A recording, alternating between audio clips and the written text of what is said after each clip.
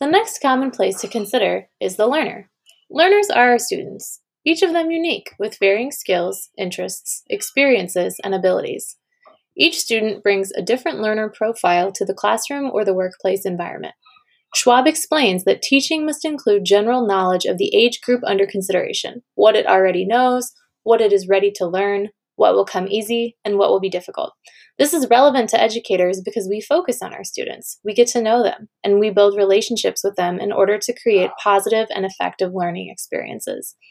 The power of individualism in American culture has also led to a frequent exaggeration of the importance of the learner commonplace. And it's important to be aware of this because focusing too much on the learner leads to an imbalance of the commonplaces.